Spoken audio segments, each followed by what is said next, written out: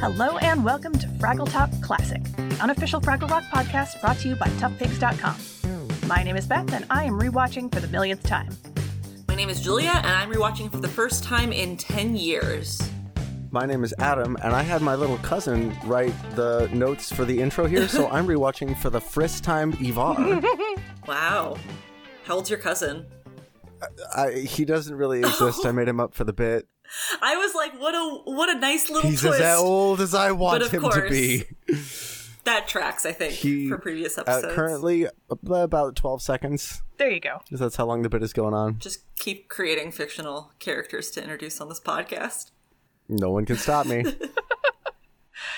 And today we are talking about episode 15 of season 1 called I Don't Care. Which, wow. There's a lot going on in this episode, and also just a lot going on visually. Yeah. So, okay, the original air date was April 18th, 1983. This episode was written by Carol Bolt and directed by Stephen Katz. Those were both names that were new to me, so I'm happy to learn some more about who helped bring the show to life. Awesome. But boy, howdy, you're not kidding. There's a lot to this episode. Mm-hmm. Can we also so we start off with Doc excitedly saying that he has made a contraption so that Sprocket will not have to fetch the paper at 4 p.m., which we could have a whole discussion about how sweet it is that Sprocket genuinely likes going and getting the paper at 4 p.m. and is clearly disappointed. But also, the thing that Doc's made is an abomination in the eyes of God. Yeah. Oh boy, he calls it the Rocket Sprocket. Doc has made an electronic dog. Well, doesn't he say it's a steam-driven dog? Yeah, he says powered by clockwork and electricity and steam. I'm like, dude, yeah. That's 2 out of 3 at tops. That's a lot of things. You don't need all 3 of those. Mm-hmm. He's got to cover all of the bases as a tinkerer, I suppose. It's also really weird that he gets his newspaper at 4 p.m. Like, I thought at first, I was like, did I miss something? Is it 4 a.m.? But it's not. That's a late time to get a newspaper, which I was like, is he just on a weird time receiving schedule for his paper? Or does he just let it sit out there and Sprocket just goes and gets it at 4? Those are just small things that popped out to me. But yeah, that seemed a little strange. All fair questions. I had not spotted that detail. It's a bummer, because Sprocket genuinely enjoys going to get the paper, and you can tell that just from his body language, that he's super excited when he hears the clock and he's gonna go, and then Doc springs this on him, and Sprocket's not having it. Mm-hmm. Which, again, there's a lot to be said about, like, oh, Doc, you're really not picking up on your little furry friend's cues. But there's also a lot to be said about, Doc, what have you done? What have you created?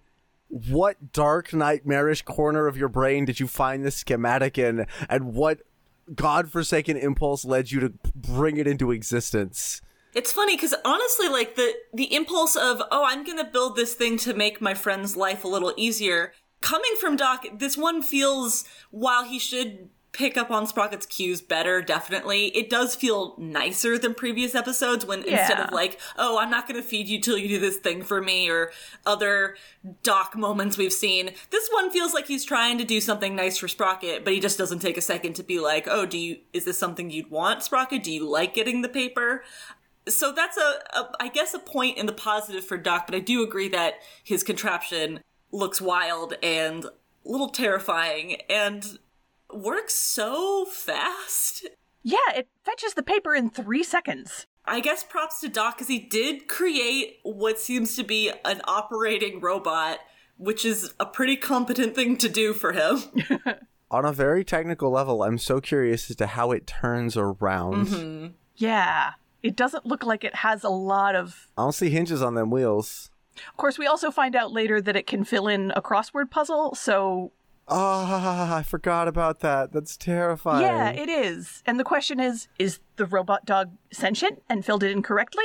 Or is it just robotic enough to know that you're supposed to fill in a crossword puzzle with letters and it just does it randomly? With ink. Yeah. That's fair. I just know that at one point it opened its mouth and I had a full flashback to the episode of Neon Genesis Evangelion where Eva Unit 1 opens its mouth for the first time. And that, like, just shuddering horror of like, oh, that's not supposed to be there, and it's very organic and visceral, and those are teeth swept through my spine. It's like when you see a photo of the inside of a goose's mouth. Oh. Or the inside of a turtle's mouth. Oh, I don't even know what the inside of a turtle's mouth looks like, but geese. Imagine a sarlacc pit, but longer. Oh, no. Weird. Both weird. Anyways, Anyway. Enough about God's biggest mistake. Let's talk about Wembley and Boober. Oh, our good boys. Good boys. Boober's got a lucky bottle cap that the trash heap gave him, and it keeps him safe, and he has so much faith that he can do anything dangerous, and Wembley dares him to go to outer space. And then tries to stop him. Immediately. Which is, I feel like, actually very thematically appropriate. Mm-hmm. The idea that you're, like, messing around with your friends, and then as soon as the stakes become real, stuff changes. Mm-hmm. Yeah. And for Boober, too. Like, he was like, oh, yeah, I can do this totally arbitrary thing. I can do this other thing. But as soon as you dare me to do something that's right here in front of me, ooh, I'm going to need to psych myself up a little bit for that. Mm-hmm. Which he does by saying the magic words on the bottle cap. No deposit, no return. Yeah. As if he's, like, saluting a flag, and it's beautiful. Oh, yeah. The reverence. Like, I don't know how you deliver that line with a straight face, but it was a beautiful delivery. 2 episodes ago, we saw Marjory give a love potion to Wembley, and I remember I asked you, Beth, like, are we going to see Marjory give out... I think I asked specifically about magic items, which I suppose this is a quote-unquote magic item because it is supposed to be a lucky bottle cap. Right. And we've also talked before in previous episodes about the number of lucky items we see Boober have, and, you know, we see him with 2 different lucky items in this episode. Yep. Also, the trash heap has, like, specifically told him, like, oh, you can't do that without a hat, but if you put a hat on, you can totally do that. So I feel like the trash heap just, like, has, like, one of her main markets is just Dumbo magic feathers. Oh, yeah. Absolutely. This is definitely another magic feather. Mm-hmm. Handing these magic feathers out like candy. Solves, you know, she just tells them, yeah, this is definitely a lucky item, and then it usually solves their problems. Maybe not so much in this episode. It actually causes a number of issues. Yeah. Well, no, I don't think the blanket causes the issues. I think his friends being kind of cruddy caused the issues. Yeah, I just meant the issues kind of surrounding the inciting incident of him getting a blanket. Yeah, okay. That I can get behind. So yeah, Wembley specifically is trying to stop Boober, not just because outer space is scary in general, but because he says there are monsters out there. Like, yeah, right now, that rocket sprocket is very much a monster. True facts. Yeah, that is for once, like, no words. Many words, actually, just not right now.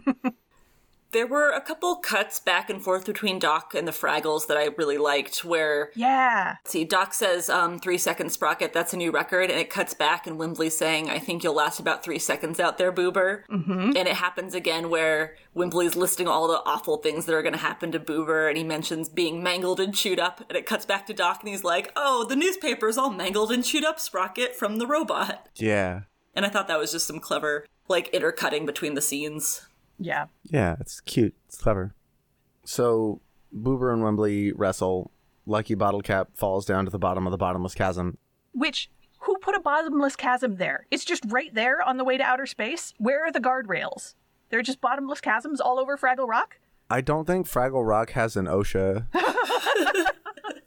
There's no, like, little doozer going around being like, we gotta take care of this. I would love that. That'd make me so happy. OSHA doozer. OSHA doozer. If the doozers did build guardrails, the Fraggles would just eat them. That's true. Look, we don't know that they can't build stuff out of...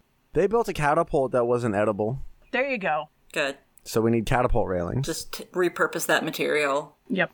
Anyways, so Boober's mad. His lucky bottle cap is gone. And I believe he starts singing as he's walking. Mm-hmm. Mm-hmm. And this blues song is real good. It's real good. The guitar work is really nice, and also just, like, what a lovely depiction of the local fauna. Yeah. Yeah. The whole time, you get so many different background creatures singing along with him. It's a lot of creatures we also haven't seen before. Mm-hmm. Mm-hmm. I was gonna say, I'm familiar with the little fluffy, grungy ones. There's, like, these weird, kind of chonky-looking gargoyles. Yeah. With these tiny little wings who are also backup singers. I love them so much, and in my heart of hearts, I know they eat the fluffy things, and they just sort of sit there camouflaged as rocks until the fluffy things come closer and then chomp them up. So yeah, we've got, let's see.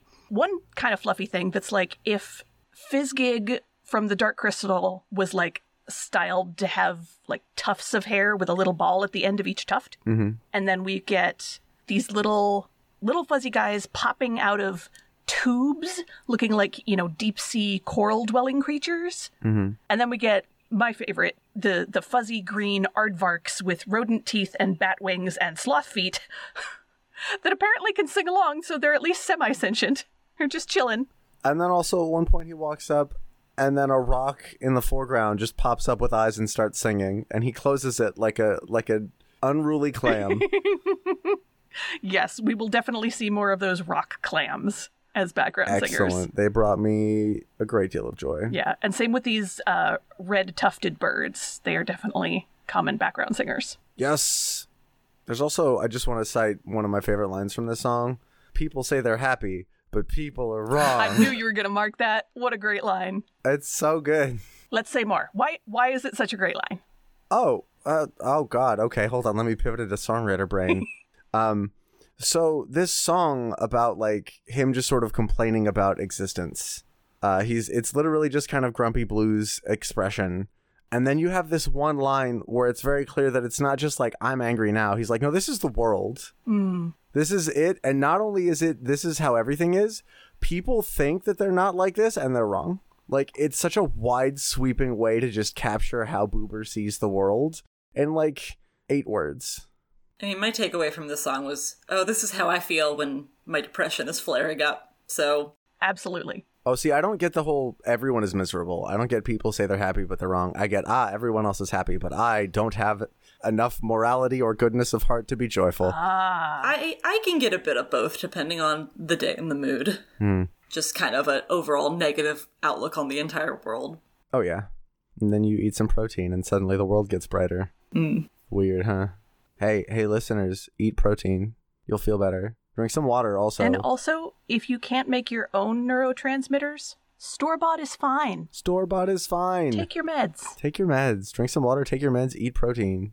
Anyways, this has been all of our mental health corner. Yay. They make it to the trash heap. Does somebody want to talk about the opening to the trash heap? I've been talking too much already. Well, Philo and Gunge are showing off like the latest trash that has shown up for Marjory, including I think they said a well-worn banana peel, and a lampshade and a blanket, which still begs the question of whose trash is ending up. Is it the Gorgs? Is it somehow coming from the outside outer space human world? Whose lampshade is this? It's a small lampshade. Marjory wears it like a hat, and it's delightful, but I don't know if it would be like a Gorg's lampshade.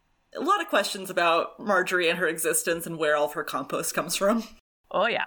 I just love how supportive she puts it on and she's like, is it me, boys? And they're like, oh, it's you. And I'm like, yeah, that's amazing. Yeah, she looks great in a lampshade. Yeah. It is a very extra lampshade that looks like it could easily be a hat anyway. Yeah. It fits her head really nicely. But yeah, they get a blanket in the pile of like new trash, and Marjory says that it's too new to be trash. It's not, I guess it's not up to standards of her trash pile, and she doesn't want it. And they're like, well, who are we going to give it to? And then... Cue Boober. Which makes me wonder, like, if she just... These items that she doesn't want, when a Fraggle shows up, she's like, oh yeah, this is a lucky magic item. Here you go. Take it. It'll make all your problems go away, as a way to repurpose parts of her trash that she doesn't want. Man, I wish I could do that with student loans. Oh. She'd be like, hey, buddy, you want this lucky debt? It's super lucky. That would be nice. Oh, now I'm sad. I added that to our Fraggle Talk bingo is hashtag bitter millennials complaining about capitalism. Oh, that's like every other episode for us. Yeah. So she decides to give him this blanket, and she's like, oh my God, it's so lucky. And she says 3 specific things. They're like, the person who did this, he inherited an ice cream factory. And then the second one, and then she's like, he met the president. And Boober goes, president of what? Yep. And none of them know how to respond. And it was kind of cool because it really does feel like she knows about like human politics. And she's just like, how do I explain that's significant? I can't. Continue on with the sales spiel. The other thing that happened to the last person to own this blanket was he found a pony. There it is. Ice cream factory, pony, and meeting the president. I'd like to do 2 out of 3 of those things. I mean, yeah, same. I don't really want a pony. I want a pony. Owning an ice cream factory seems like too much responsibility. Fair. But then you could make an ice cream factory workers union and bequeath it to them so that they could own the means of ice cream production. The first cooperative ice cream factory. That has to exist, right? There has to be one of those already. You would think. Not at this late in the afternoon, I wouldn't think. It hurts too much. Oh, okay. Sorry. No thoughts, only vibes. So he takes this blanket. He's super excited. And he immediately goes to the play that they're setting up. Well, and on the way to the play, he sings the song again. Is the song verbatim from what he sang earlier? He's just singing it with a much happier tone? Yeah, it's like the same depressing lyrics, but with a much upbeat, happy vibe to it. Yeah. Depression, but faster. I mean, to be fair, this blanket is adorable, and I would love to make a recreation of it someday. Mm-hmm. It's a very cute blanket, yeah. It's like the appropriately Fraggle-sized blanket, so I wonder if maybe if it had belonged... With radishes on it. Yes, so I wonder if it is... If Marjory is a compilation of, like, the gorge garbage, maybe it's actually, like, a handkerchief originally, but it just... Oh, there you go. Fits size-wise with the Fraggles as a blanket. But yes, he then goes to Moki's play that she's putting on. And she is wearing this slouchy green hat and living her best middle school theater teacher life. Yeah, she's really in her element, just telling folks what to do. Hey, look, based on how she acts, I just want to say, like, 30% of the middle school teachers that I've met deserve some defensive reaction from me about this. I say that with all the love in the world. I loved my middle school theater teacher. Yeah, but Moki's so bad in this. Yeah.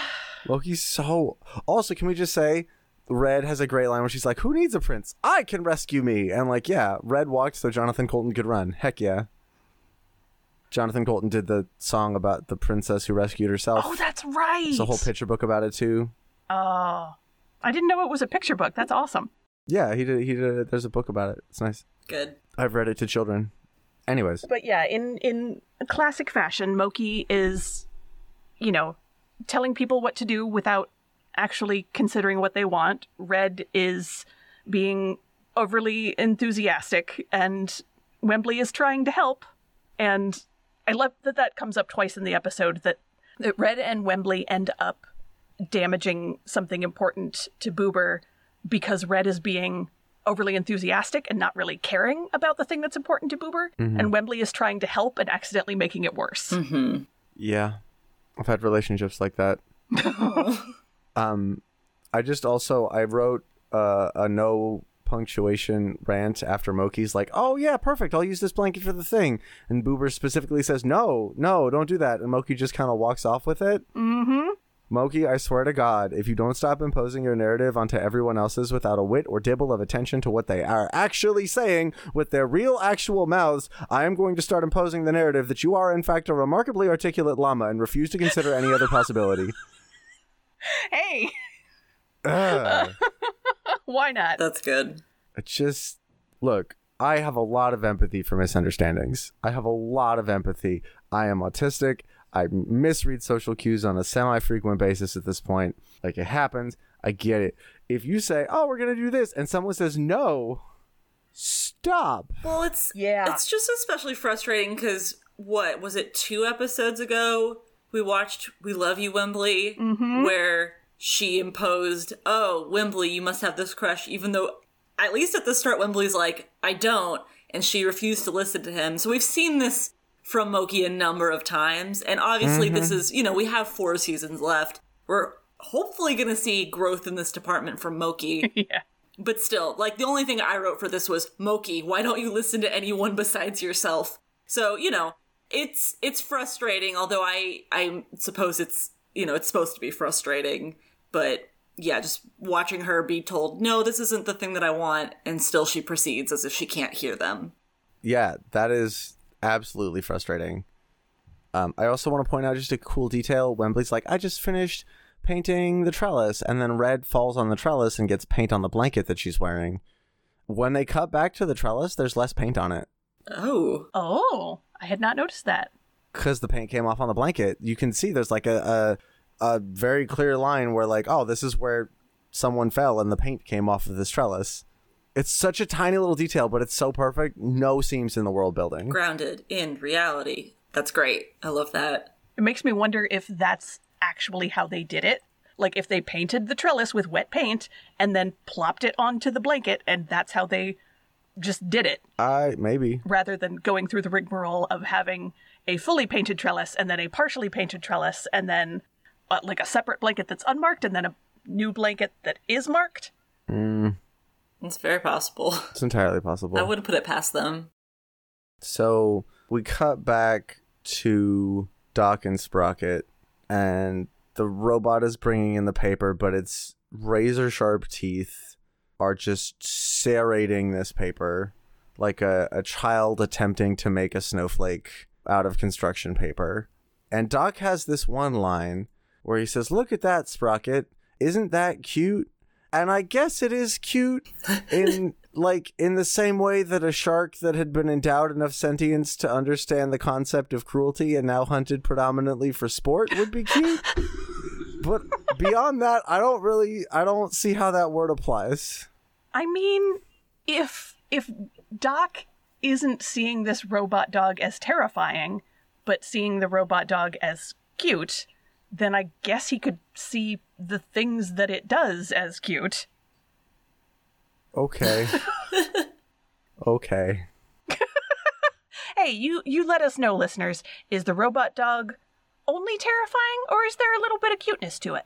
What do you think? If you can make a fan art of this robot dog that makes me change my stance, I will name drop you and express my gratitude and like full on eat my words.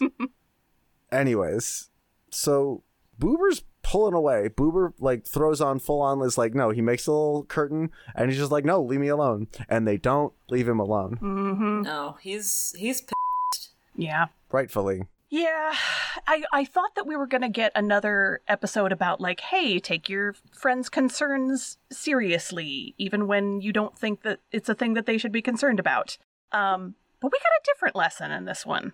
We do, which I appreciate. I like the setup twist. Yeah. But at one point he literally just yells, "You are being disrespectful to my blanket." And it's like, yes, speak your piece, Boober.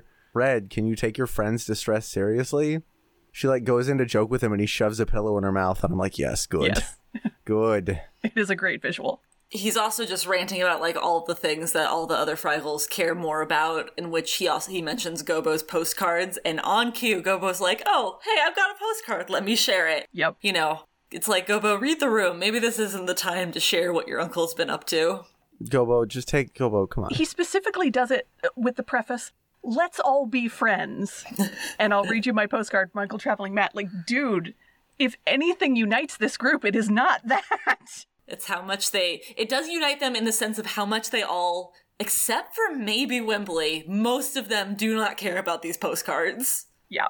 That's like a white dude in the middle of a house meeting that turned into a house argument, just pulling out his guitar and being like, "Hey guys, wasn't it a couple episodes, like an episode or two back, where I was like, Gobo has major guy with a guitar energy." Yep. He really does, and that hasn't stopped. Yeah, I don't think it's gonna stop anytime soon. I mean, Gobo literally is a guy with a guitar, so... He is. Well, and I said it in the episode where he was strumming on a guitar and not taking Red. I think it was the challenge, like Red, he wasn't taking her seriously. But yeah, I think it's an air that follows him a little bit too. Yeah. So they decide they're going to go to the Hall of Justice. Real quick, we should touch on the postcard itself. Oh, yeah, we should. So in the postcard, Matt is watching a boomerang being thrown by a silly creature who's having a hard time getting rid of this magic stick. And Matt, of course, says, "I am an expert in such matters and can get rid of any stick, even a magic one." Like, how do you become an expert in getting rid of magic sticks? I mean, I assume there's some kind of accreditation program. I also just think Matt thinks he's an expert at everything, even if it's something he's never done before. That's also his character of just maybe a little too much confidence. Yeah. Yep.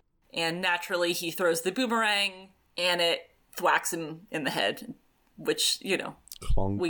I could see was coming from a mile away the second we saw the silly creature with the boomerang. Oh, yeah.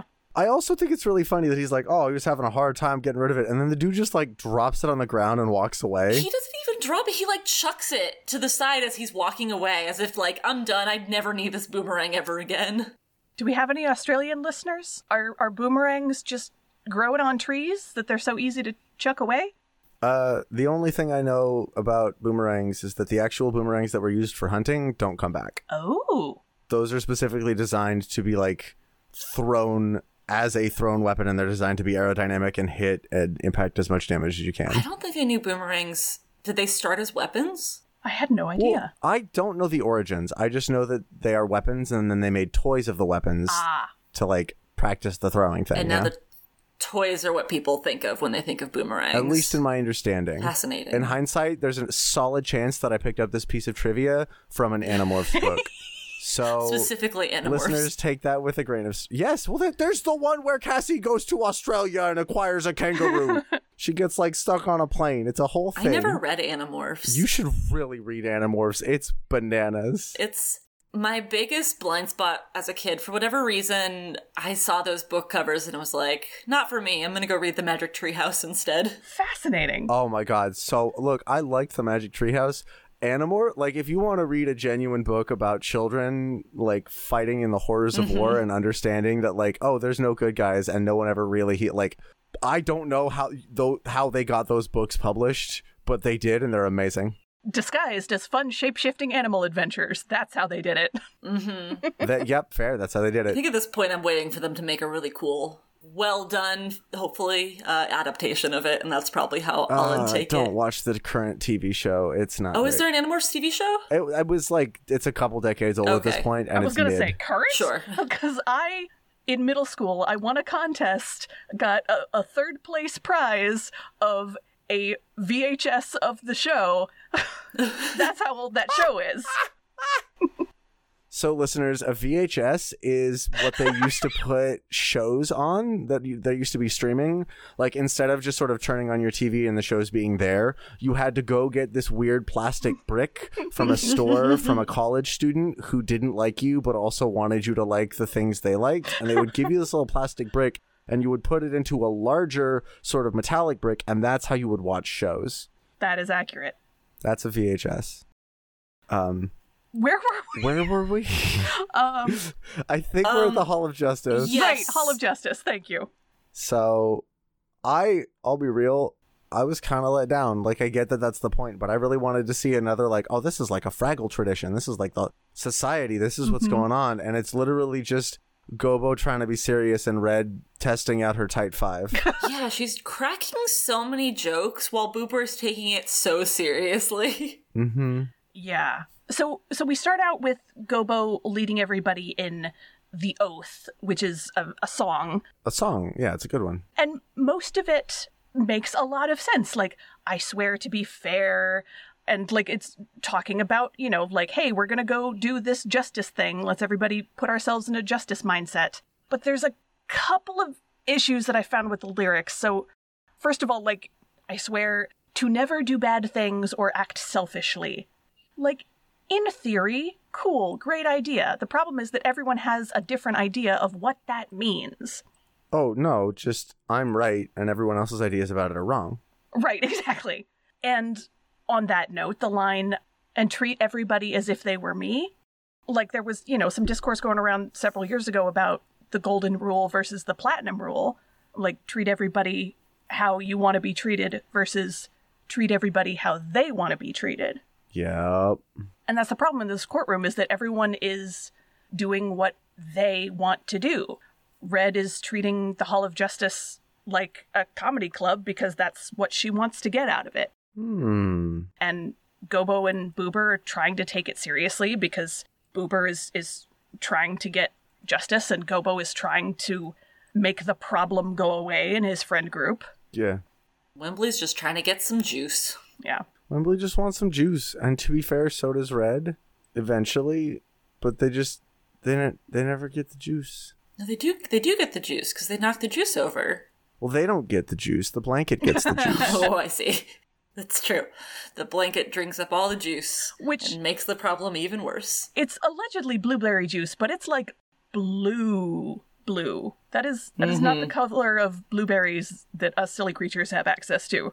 It was like a blue-purple, wasn't it? It's a much bluer blue than... Like a blurple? If we get blueberry juice, it's distinctly purple with, like, reddish undertones. Fair. Yeah, isn't it? It's pretty, like, a deep blue, but maybe that's blueberries for Fraggles. Maybe their berries are a little different. I was going to say, maybe they have a different strain. Mm-hmm. Did anyone else notice... So all of the background Fraggles are there to be Red's audience, essentially. And they're sitting on these, piles of books. But they're huge books! Oh, yeah, they're very big. Like, books as big as floor cushions. And I was like, well, now I want to own floor cushions shaped like giant books. Oh, I just assumed that those were books that they'd gotten from the human world. Oh, there you go. Which explains the size differential. Mm-hmm. Or the Gorgs. Would the Gorgs have books? That's a really good question. Well, hold on. Fraggles are supposed to be knee-high to a human, and humans are supposed to be knee-high to a Gorg, right? Yep. Cool. A Gorg book would kill a man.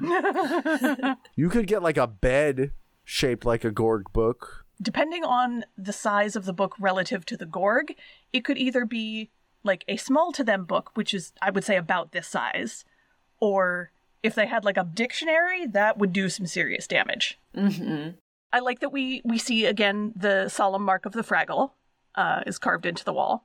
Oh, I missed that. Mm-hmm. I missed that, too. So nobody takes this seriously except for Gobo and Boober. And Boober's trying to write a speech, and the blueberry juice gets spilled on his blanket like you knew it was going to be as soon as they introduced blueberry juice. Mm-hmm. And then Wembley tries to clean it off with Boober's speech, and Boober just bails. Boober's just done. He just leaves. And honestly, good for you, dude. Your friends are treating you very poorly. Go. Yep. Yeah, he's planning to leave and never see his friends again. He's super serious about it in the moment. Yeah. And Wembley goes after him. Yeah. Which is sweet. Red and Moki, meanwhile, go to the trash heap for help. They take the damaged blanket with them. Mm-hmm. But Marjory and Philo and Gunge are too busy doing the crossword puzzle, and they barely notice that... Actually, I don't know if they notice at all that Moki and Red are there. They acknowledge kind of in the end, just in that she gives them instructions on how to clean a blanket. Right. Although she doesn't, I don't know if she really, looks up the crossword, but she does make that connection with them. Yeah. But she does, they're going on about, her uncle. Yeah. His name. Maximilian. And how there's a silent Q in it, because it's, one of the answers in the crossword, and they're bickering about whether or not it fits there. Yeah, they don't give them a lot of attention. She does give them the magic words, "The Q is silent." Mm-hmm. Where they think that's, the words to use. But then, I guess she just overhears them say that they need to clean the blanket, and she gives them very thorough instructions on how to get a stain out of a blanket. Mm-hmm. Yeah. I mean, not thorough enough because they use hot water, but... Yep. True. But as they point out later, Boober is the only one in their community who does all of the laundry, and so he's the only one who has all of this knowledge stored up. Yep. Which, we'll get to that, but there's a sweet moment with that. So Boober's trying to leave, and Wembley's trying to get him back, and Boober's pissed.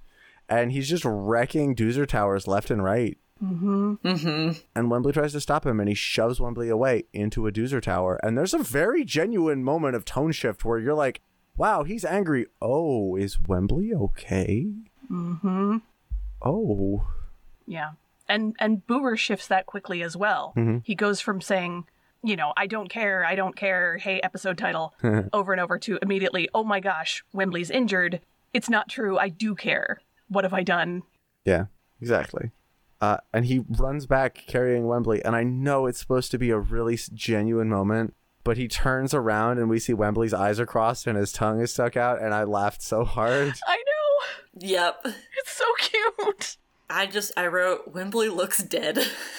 I know, and you know that he's not. Right. It is very silly and feels a little over the top in that instance, but, they gotta get the point across. Yeah. So Red and Moki and Gobo are now, they're trying to get the stain out of the blanket, but they washed it with hot water, and it is now the size of a little handkerchief. Mm-hmm. It's a little rag.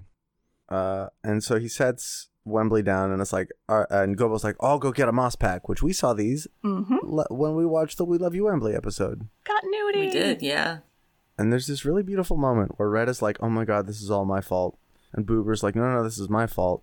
And then Wembley wakes up and he's like, no, it's my fault. Well, so there's this great back and forth before Wembley wakes up fully, where he's just kind of murmuring, like half-consciously. Half-consciously just repeating what people are saying, because even in his sleep he wembles. Exactly. Mm-hmm.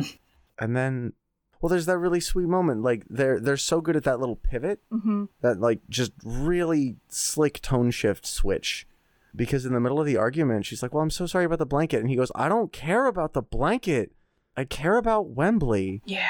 And it, like, they could have overhyped that and made it saccharine and cloying. Mm-hmm. They could have had to be like, I don't care about the blanket. Ooh, ooh, I care about Wembley. Where? And they didn't. And they just let us have it in real time. Not a lot of score active. They just let us see the moment. Yeah. And that's a really respectful way to handle that. Mm-hmm. And I appreciate it. Appreciate it a lot. I will say there was one moment that made me kind of giggle where Wembley says, I'm fine, Boober, thanks to the wet blanket. Because Boober is the wet blanket. But yeah, then Boober gets to, show his friends how to do laundry right, and he's so excited about it. Yeah. Yeah. I have in my notes, yes, please engage in repair by letting your friend info dump about their special interest. Yes. Exactly. And also, like, that's legit knowledge that I would like to have. I would love to take a laundry class from Boober. I would 100% take a laundry class from Boober. It would probably be good based off of this episode for them to have at least one other Fraggle who knows how to competently do laundry besides Boober. Because, yeah, if he did, like, leave and never come back, what would they do? They'd all have dirty laundry. Stink, yeah. Maybe the main characters would have to give up wearing clothes altogether and be like the naked background Fraggles. That's fair, yeah. Naked Background Fraggles is the name of my specifically, like, hard rock Muppet queer cover band. Can I join? Do you need... I don't play an instrument, but... Well, I mean, if it ever exists, I'll make sure to call you. Excellent. Do we want to talk about this last little bit with Doc? Because, oh my god. Yeah. Oh boy. Well, so, yeah, Doc fixes the robot so it doesn't mangle his newspaper. It goes and gets the newspaper for him, and he's super stoked because it's in one piece, until he realizes that the robot somehow, in those, 3 seconds it went to get the paper, did the crossword puzzle in ink. Mm-hmm. And for Doc, that's the straw that breaks the camel's back. And instead of, I don't know, putting it in a closet or being like, oh, I'll take the parts, apart later and repurpose them, he sends it out into the world and throws the remote and closes the door, as if just being like, the world can take care of this problem now, this terrifying robot. I'm just not gonna think about it anymore. He pulls a full Frankenstein. Yeah. So some neighbor is just gonna stumble across this robot dog and the remote and just have now a sentient robot dog that can solve a crossword puzzle. Or the robot's gonna take its own remote and take over the world? Yeah, no, he's just unleashed this horror on an unsuspecting public.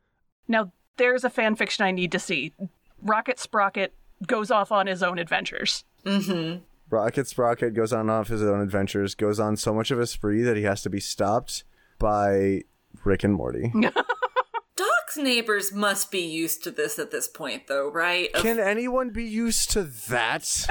Not this robot in specific. I'm sure there are still moments where they're shocked and horrified by the things they find, but Doc must just, get frustrated with inventions all the time and just chuck them out onto the street, and then they're just out for a walk and they're like, oh, there's another one of Doc's inventions. Let's avoid it at all costs. Oh, there's a chandelier with a burglar alarm.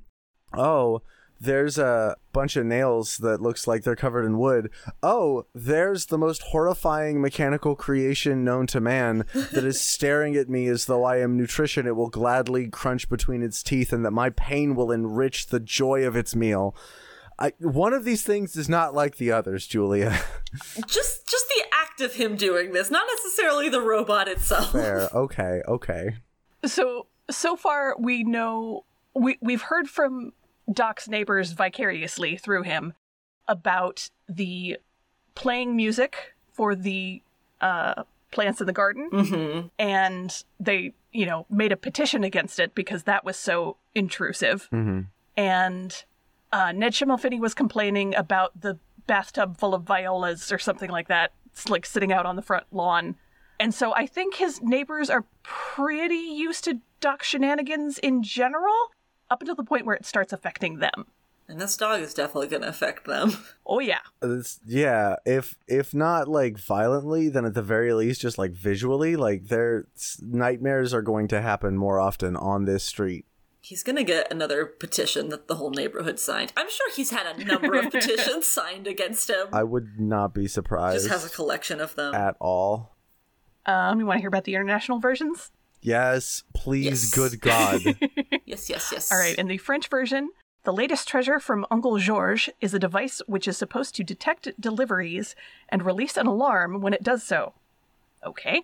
Doc wants to use it to get the mail, which makes Croquette jealous. The machine only succeeds in attracting such items as balls, shoes, and a broom, and Croquette has to bark when the postman does arrive. Meanwhile, Uncle Traveling Matt observes a group of men patiently fishing for shoes. And in the UK version, the captain is complaining to Commander Ponsonby on the phone that he does not like the new electronic device the commander has placed in the lighthouse. But when he and Sprocket realize the machine will take over a lot of their tasks so they can sleep late, he decides to plug it in after all. Later, the machine prints out all sorts of information on paper, but the captain doesn't understand any of it. In the end, Sprocket is buried under a pile of printed paper. He and the captain agree that machines are more trouble than they're worth.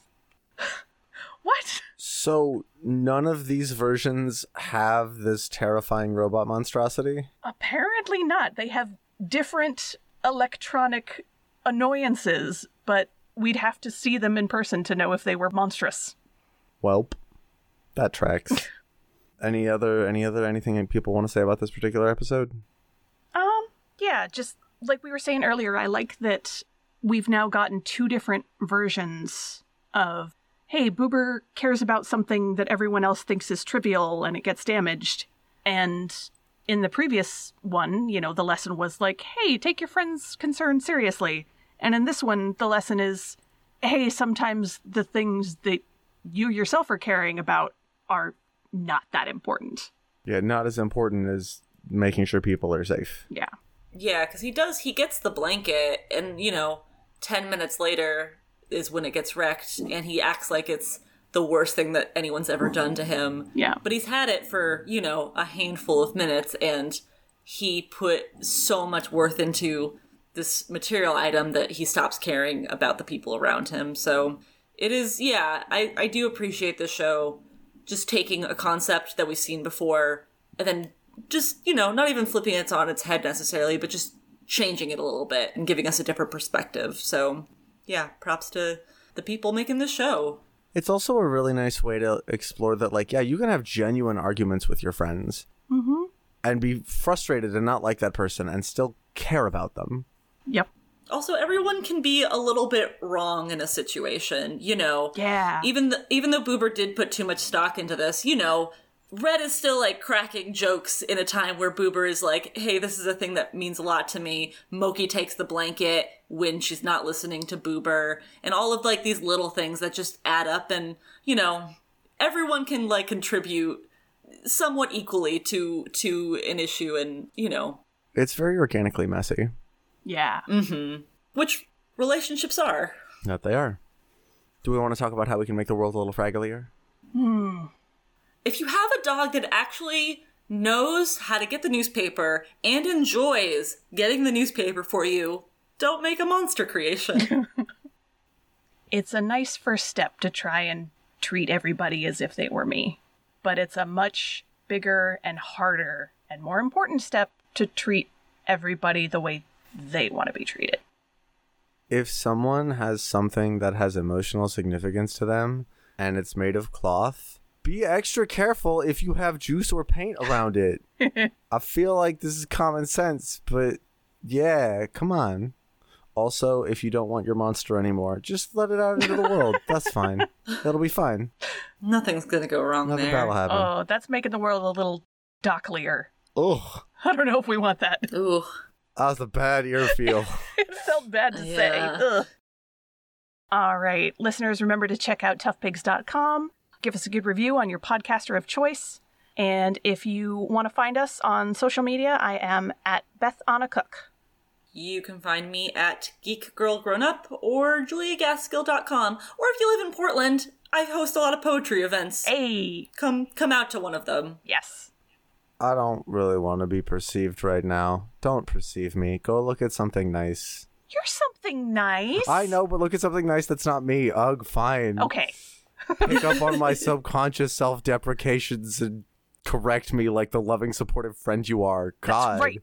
Get affirmed. Don't forget to dance your cares away. Dan Fraggle talk. I guess. Excellent. Fraggle Talk Classic is brought to you by toughpigs.com. Fraggle Talk art by Dave Hulteen Jr. The Fraggle Rock mark and logo, characters, and elements are trademarks of the Jim Henson Company. All rights reserved. The Fraggle Rock theme song, written by Philip Balsam and Dennis Lee, is used with permission. Special thanks to the Jim Henson Company and the entire Fraggle Rock family. For more from Tough Pigs, please find us at Tough Pigs on Twitter, Facebook, Instagram, TikTok, TeePublic, and Patreon. Fraggle Talk Classic is produced and edited by me, Beth Cook.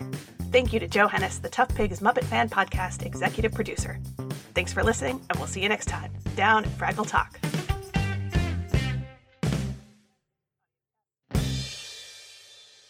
Or if they had like a big old dictionary, that would do some serious damage. Just a big old dictionary.